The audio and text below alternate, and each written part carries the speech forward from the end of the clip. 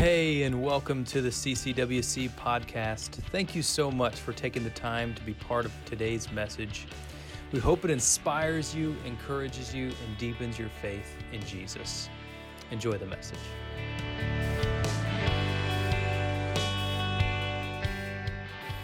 As Steve already mentioned, my name is Seth Brisker. I'm the pastor of worship and creative arts ministry here. And my job typically is to be up here leading the music, leading the songs. The main thing that I do is to lead the band on each Sunday morning as we prepare to lead you, the congregation, in worship. But the reality is even though my job involves music, even though my job as the worship pastor involves music, music is not worship. Worship is not music. It's a component of worship. Music is a thing we do in worship. And oftentimes, I would say every time you see a worship pastor, music is what it is that they overall do. But the reality that we must acknowledge this morning is that music is not worship. Worship is not music. We've been in this series called Spiritual Disciplines, and we'll be in this series for the duration of the summer on spiritual disciplines. And we've looked at inward, and we're going to look at outward, and we're going to look at forgotten.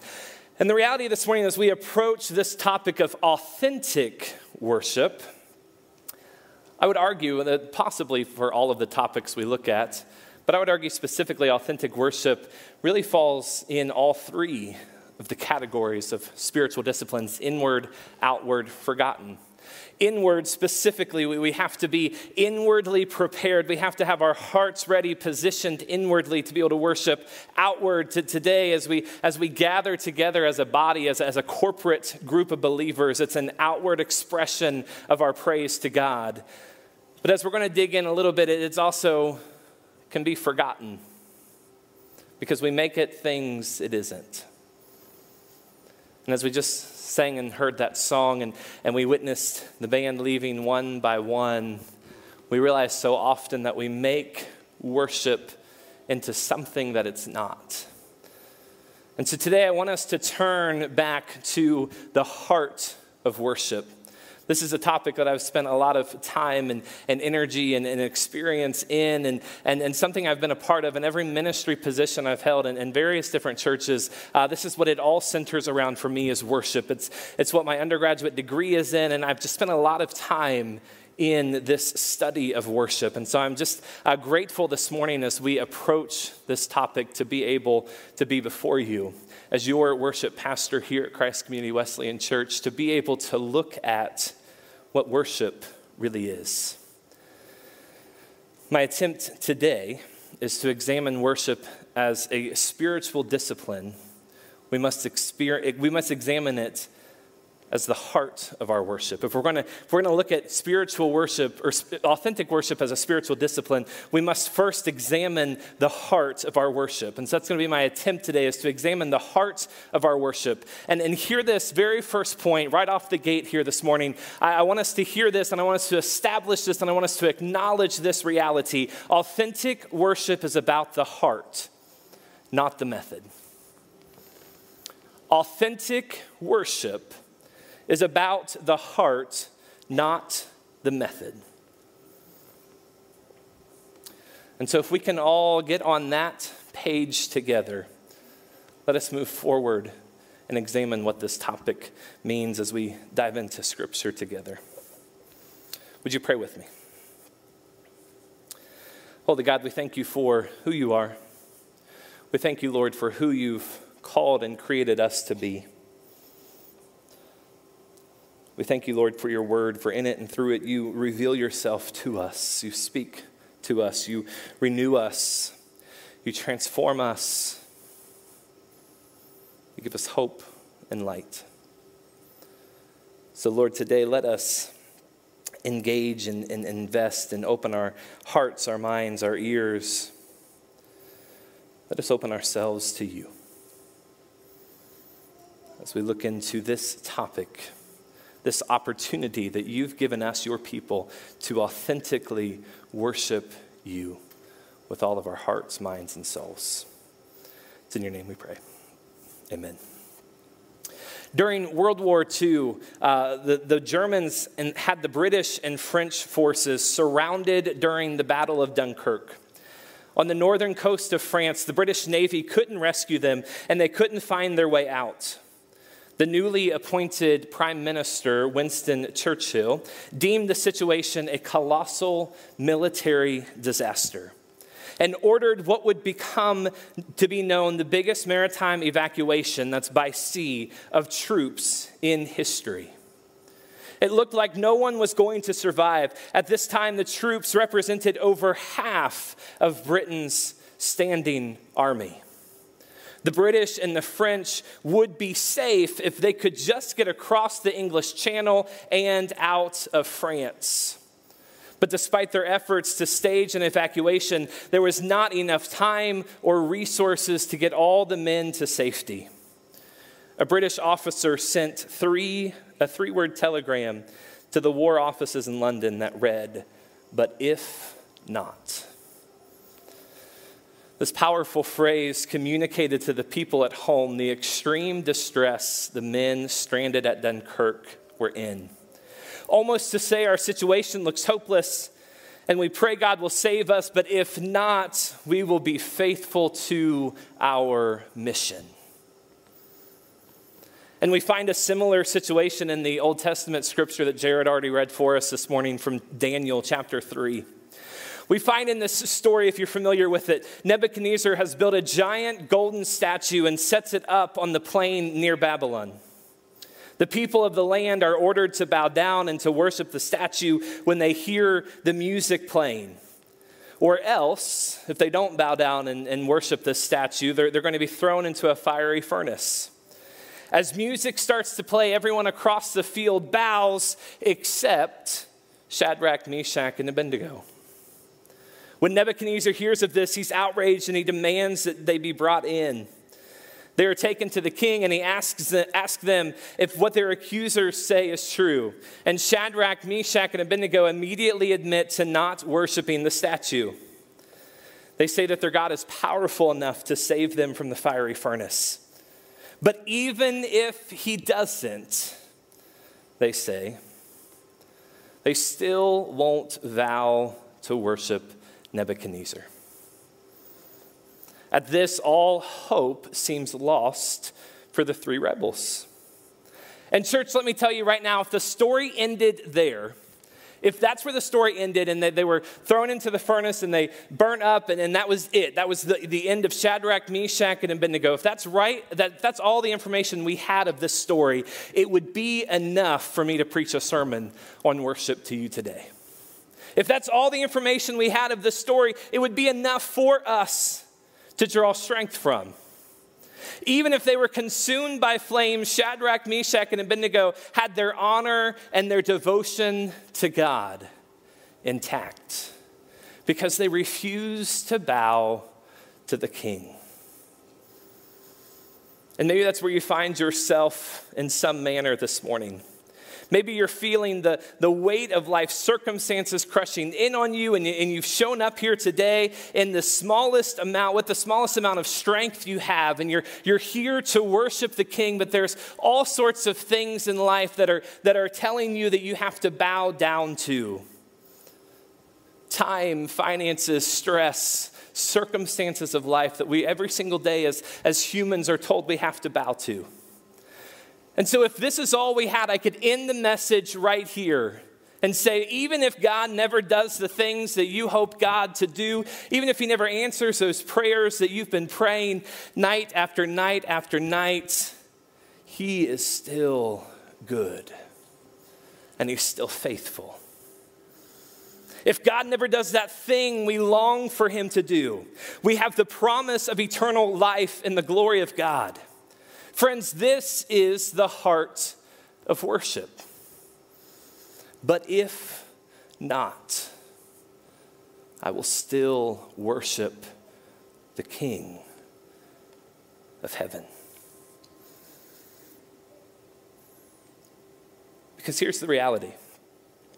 We don't worship a genie in a bottle who grants us wishes on our command. We don't worship a powerful earthly ruler who grants us status and position and power and prestige in this life. We worship the creator of the universe who has a plan and a purpose and a power bigger than anything we could possibly comprehend. That is who we worship. That is the heart of worship. That is authentic worship, that when we look around the world and we see all of the things that we could consume, all of the things we could gather in, we worship God. If God never does that thing that we long for him to do, will we still worship him anyway? If he doesn't deliver us from our own fiery furnace that we find ourselves being led in today, will we still worship him anyway? When the enemy troops surround us and we feel stranded, will we worship him anyway? We worship the creator of the universe. And so today we acknowledge that authentic worship is born out of reverence to God and his greater plan. Authentic worship is born out of reverence to God and his greater plan. So you heard Kelsey read Psalm 100 as our call to worship this morning. The first two lines of that say, "Shout for joy to the Lord, all the earth. Worship the Lord with gladness, come before him with joyful songs." Friends, our heart of worship must be shaped by reverence to the one we are worshiping. Shout for joy to the Lord, all the earth. Worship the Lord with gladness. This requires us to be reverent to the one whom we are worshiping. We wouldn't come to worship someone who we don't believe could actually do anything. We wouldn't come to worship someone who we don't see to be powerful, to be almighty, to be all-knowing, to be worthy of such a praise. We wouldn't bring shouts of joy. We wouldn't worship with gladness. We wouldn't come before anyone with joyful songs if we had no reverence for them. And we can have reverence for God because we can trust that his plan is greater than our own. Our heart of worship must be shaped in this reverence. Under the cover of fog and night and fishing boats, pleasure cruisers, and all sorts of small watercraft, piloted by the good people who lived on that coast, 338,000 men were rescued off the battlefield of the coast of France and taken to safety. Although many lives were lost, the enemy hadn't overcome the army. And as far as Shadrach, Meshach, and Abednego, I'll let you do a little digging to see how their story ends. But spoiler alert, they don't burn in the furnace. And for us, in the midst of our suffering and our circumstances, we show up here to worship and we think, when, God? When are you going to do the thing that I've been longing for you to do? When are you going to answer the prayer that I've been longing for you to answer? When are you going to remove this burden from me? When are you going to lift the weight of these circumstances? In the midst of our current sufferings, in the midst of our current circumstances, authentic worship requires authentic faith and trust in God. Authentic worship requires authentic faith and trust in God. Can you imagine being Shadrach, Meshach, or Abednego? How terrifying would that be as you prepare, as you plan, as you make this plan? We're not going to bow and worship. We're not going to bow and worship. And you hear the chatter, you hear the whispers among the rest of your people that you're among, and you know they're all planning to bow and worship just to get through, just to survive, and you're holding on to that effort. We're not going to bow and worship the King. And sure enough, the music begins, and it's showtime. And how often do we feel like that ourselves in life? I'm not going to bow down to this thing that is crushing me. Authentic worship requires authentic faith, authentic trust in God. Verse 3 of that Psalm 100, know that the Lord is good. Know that the Lord is God. It is he who made us, and we are his. We are his people, the sheep of his pasture. If we are going to truly be able to fully, authentically worship God, we have to believe that God is truly greater than ourselves. If we're going to fully worship God, we have to believe that he is greater, that he is bigger, that his plan is more powerful, and we have to believe that he is fully worthy of our worship. We have to truly believe that he is actually going to deliver us from the concerns of our lives. We have to truly believe that he is concerned for us, his people, that he hears us when we call. We have to truly believe that what we do when we enter this space and what we do when we live our own separate lives of private worship, that it actually matters, that the maker, the creator of the universe actually hears us. This requires authentic faith. It requires authentic trust. It requires us to be his sheep, the sheep of his pasture. And if you know anything about sheep, sheep are dependent on the shepherd. They don't do anything else except for follow the shepherd. That's who they depend on for their safety. They have no perception of safety. They depend on the shepherd to get them to safety. And friends, church, this is our own call today as the sheep of God's pasture, to depend on the good shepherd for all of our needs in this life. This is the heart of authentic worship. So we've heard from the Old Testament. We're working through this psalm, but I want us to hear from two people in the New Testament. This is one of my, if not my very favorite story in Scripture. It's one of the greatest stories ever told in Scripture. It comes from Luke chapter 24. And we find two people, two disciples on the road to Emmaus. And they're very distraught as they're trying to comprehend, as they're trying to have this authentic faith and trust and struggling through this plan, this greater plan that God has, even though they don't quite see it themselves. But I'm going to let them explain if you turn your attention to the screen.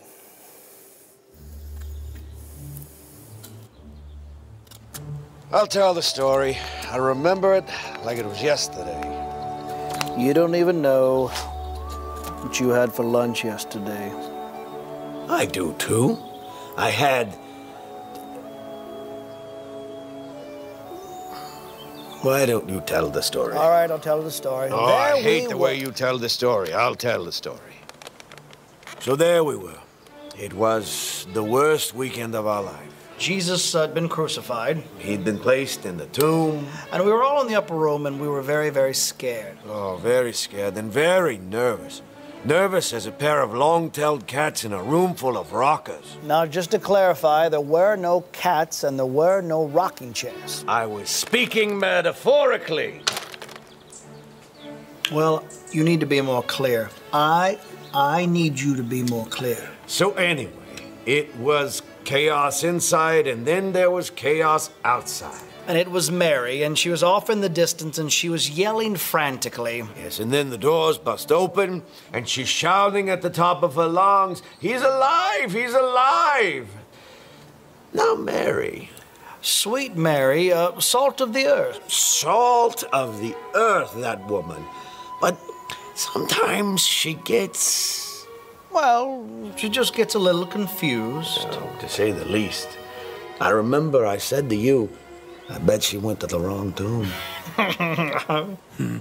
It was just such chaos, and so we decided that we'd go back to our homes. Right. So we started back home. It's about a 7-mile walk on the road to Emmaus. And we're walking and talking. Talking and walking. Then all of a sudden, this man comes up behind us. Yes, I remember. He looked at us and he said, "Why the long faces?" And I looked at him and I said, "That's just how we're made. We can't help it, and if you do not like it..." The man was speaking metaphorically. Well, I needed him just to be clear. He wasn't clear.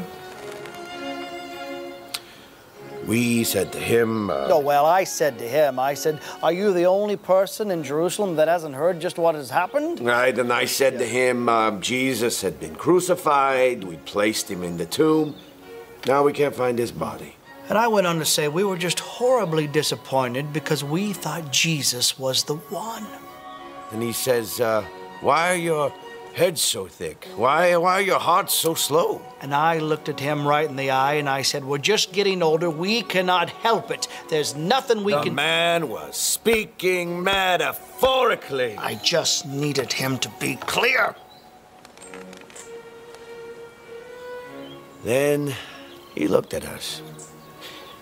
And he started at the beginning with the books of Moses and all through the prophets and explained to us how the scriptures said this would happen to the Messiah.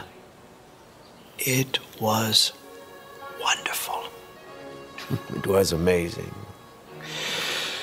We came to a fork in the road. Just to be clear, it wasn't a literal fork. We came to a spot where the road divided, and I invited him to join us for dinner. I think he said yes because I told him my wife was making a cobbler. She makes a great cobbler. That woman can cobble. So we get here and we sit down for dinner. And he blessed the meal, and he broke the bread. And then I looked at you. And I looked at you. And we knew our hearts, they were burning inside of us. We were sitting with the Messiah. We were sitting at the table with the risen Savior. And then both of us, we turned to face him, and he was gone. Vanished.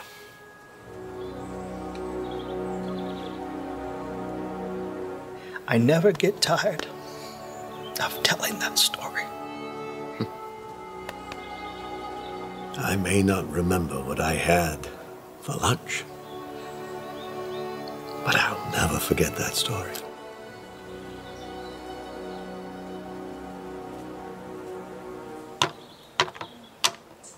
Tell that story. Well, aren't you a regular Bobby Fischer? King me. Not going to king you. King me. Not going to king you. No, king me. No, king. That's a good story. I'm not going to tell that story. Add that one to your book. That's a good story. What, the story of an old man who cheats at checkers to feel better about himself? You're not clarifying that at all. I just won. Look at right there. That's a winner right there. That's a good story. That would be the title of the book, The Winner. You are a winner. I am a winner. Look I'm speaking metaphorically. Why don't you king You me? wouldn't Why don't understand. I am hungry. There's no biblical reference for this, but I hope that that's what heaven is like in some form or fashion. Just some old guys bickering about each other. But no, obviously, in case you needed to be more clear, that wasn't the actual disciples on the road to Emmaus. I think it was just black and white film at that point in history. But the story tells us the story of these two disciples. And as they're walking back completely defeated, they had just followed Jesus. They had been part of his ministry. They had heard what the prophets had to say about this Jesus. They were told that they knew, they believed, they saw the Messiah, the power that he had, the things of God that he was able to tell them. They sat and listened to Jesus' teaching. They knew that Jesus was radical and that he had come to serve and to save, but yet faced with the ultimate reality of the situation at hand, it says they had lost all hope. Luke 24:21. The disciples tell this stranger at this point that they're not able to recognize that it's Jesus. They're kept from recognizing that it's Jesus. They said, but we had hoped that he was going to be the one to redeem Israel. We had hoped. And I would say, friends, we're a little bit more like the disciples on the road to Emmaus than we like to believe of ourselves. Has anyone ever had hoped for anything? Have you ever been in this place where you have had hoped? We've all been there, right? I had hoped that I would get a raise. I had hoped that I would finish that degree. I had hoped that I would make better use of that time. Maybe it's just me, but I usually take 3 or 4 books with me on vacation. And in my mind, when I'm preparing for vacation, I'm going to read all 4 of those books and probably have more time to go buy another one. And Kelsey's always like, why are you taking all those books? And because I'm going to read on vacation. And I don't read a single word of any of the books. Has anyone else ever been in a situation like this?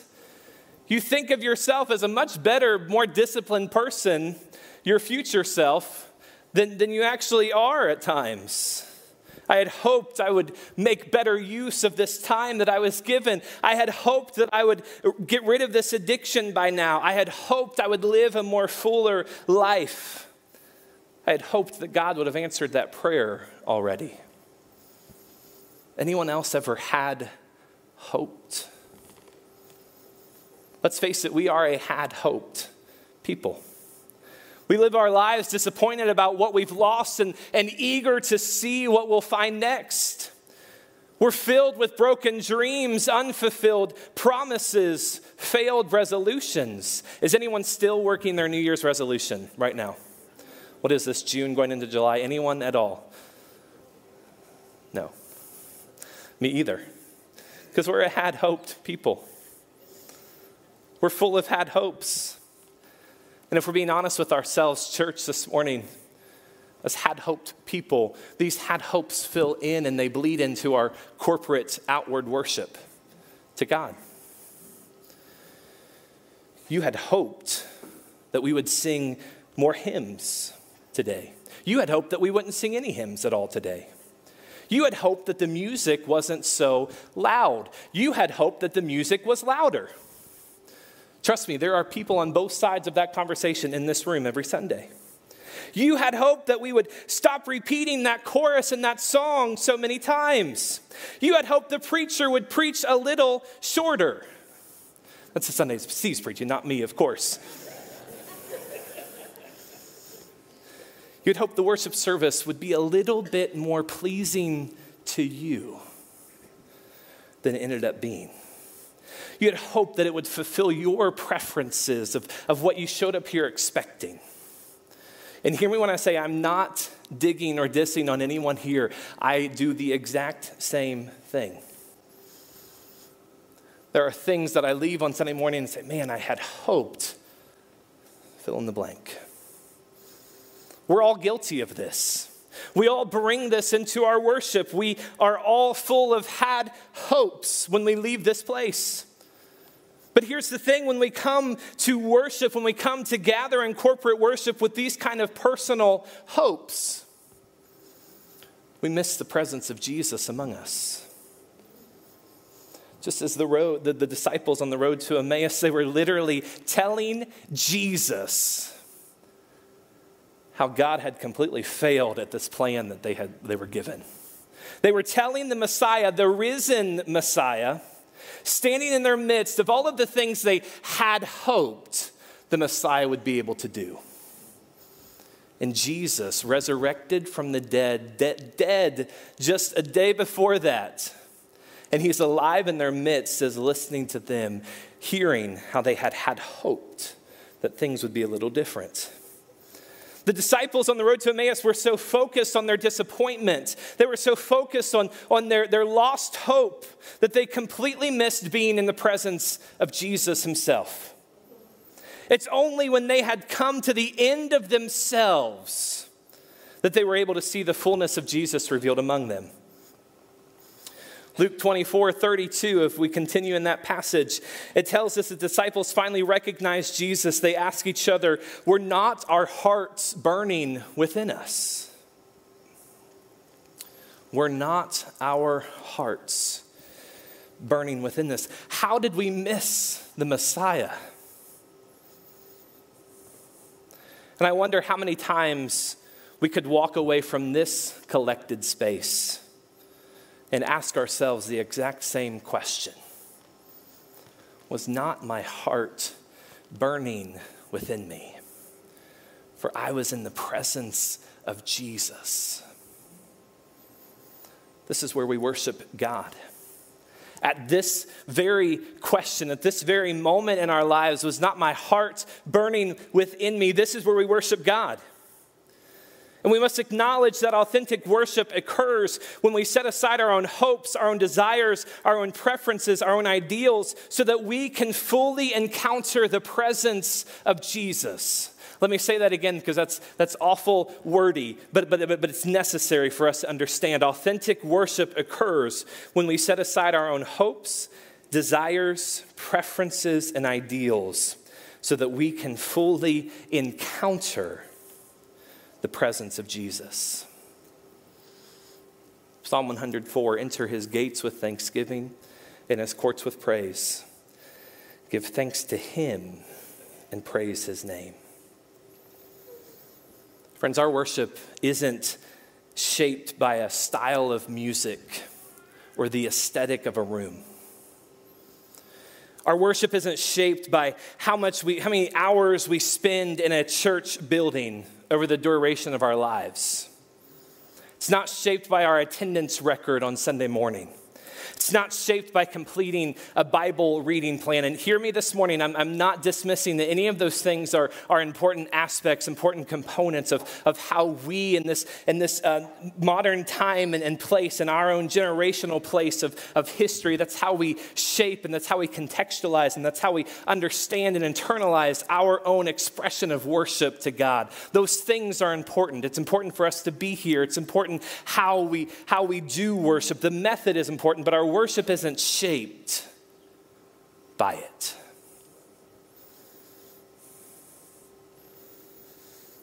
Our worship isn't shaped by saying the right words or having it all together.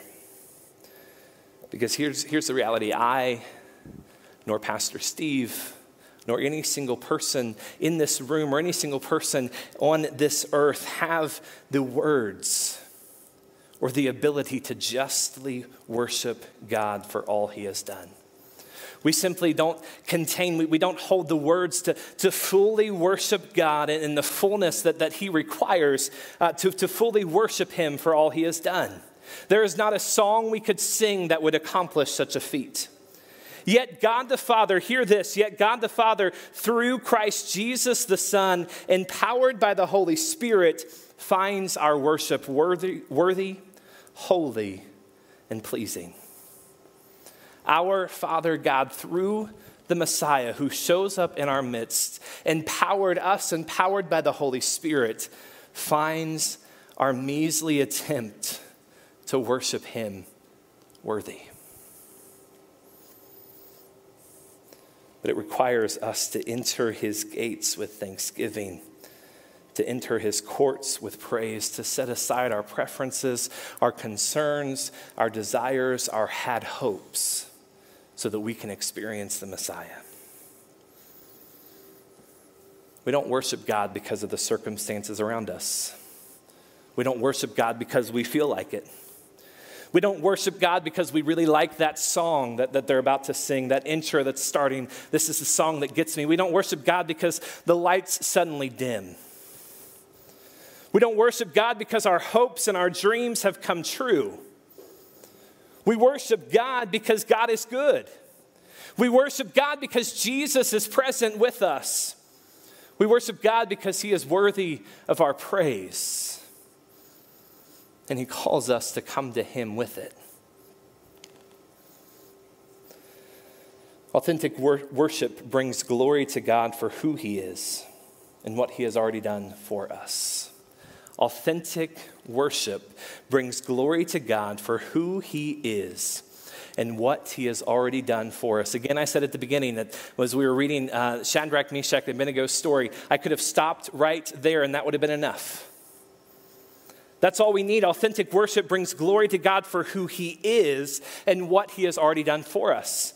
Not the promises or the hopes or the dreams that we're grasping to. Not the things that we're waiting to see if he's going to come through and answer for us. But rather, we worship him because we give him glory for who he is and what he has already done.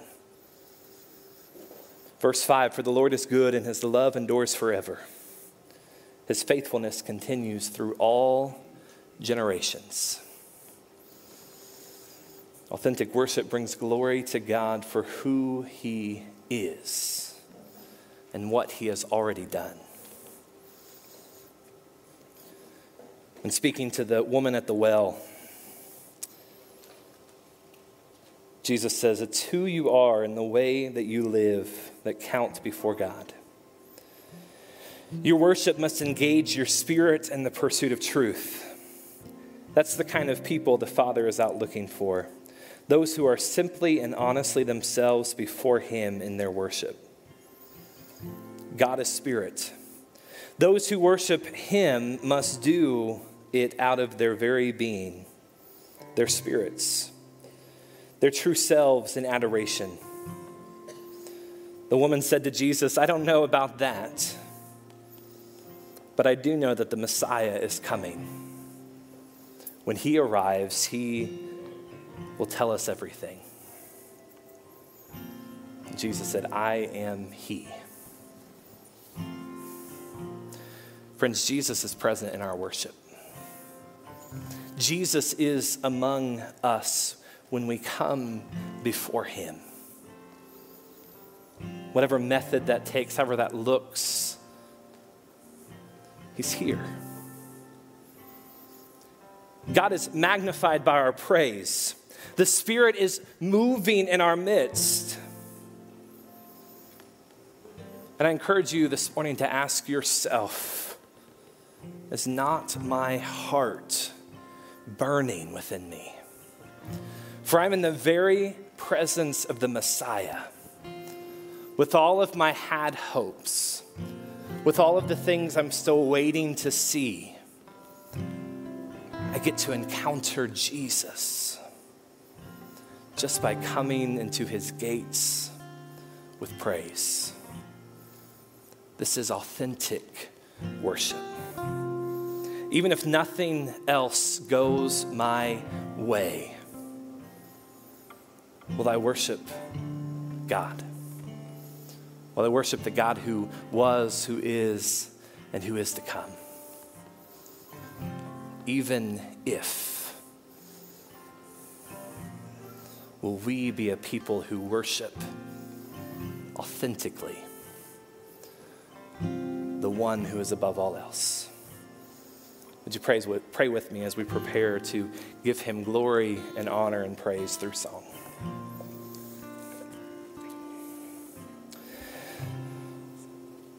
Holy God, we are just thankful to be in your presence, to be able to enter into your gates. And God, we come before you with thanksgiving, even if we have to dig deep down to find anything to be thankful for. God, as we enter to worship,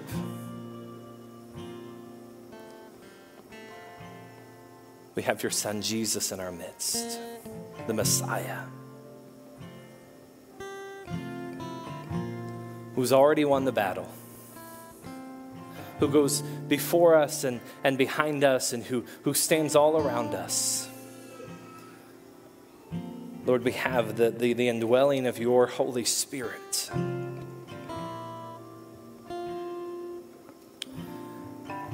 So God, help us to ask ourselves today, are not our hearts burning within us, for you are here? Lord, we're not waiting to wait until the Messiah comes to have all the answers. You are here. You have come. You have redeemed. You have called.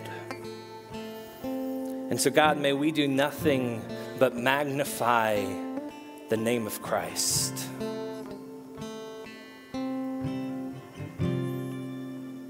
Whatever may come, even if,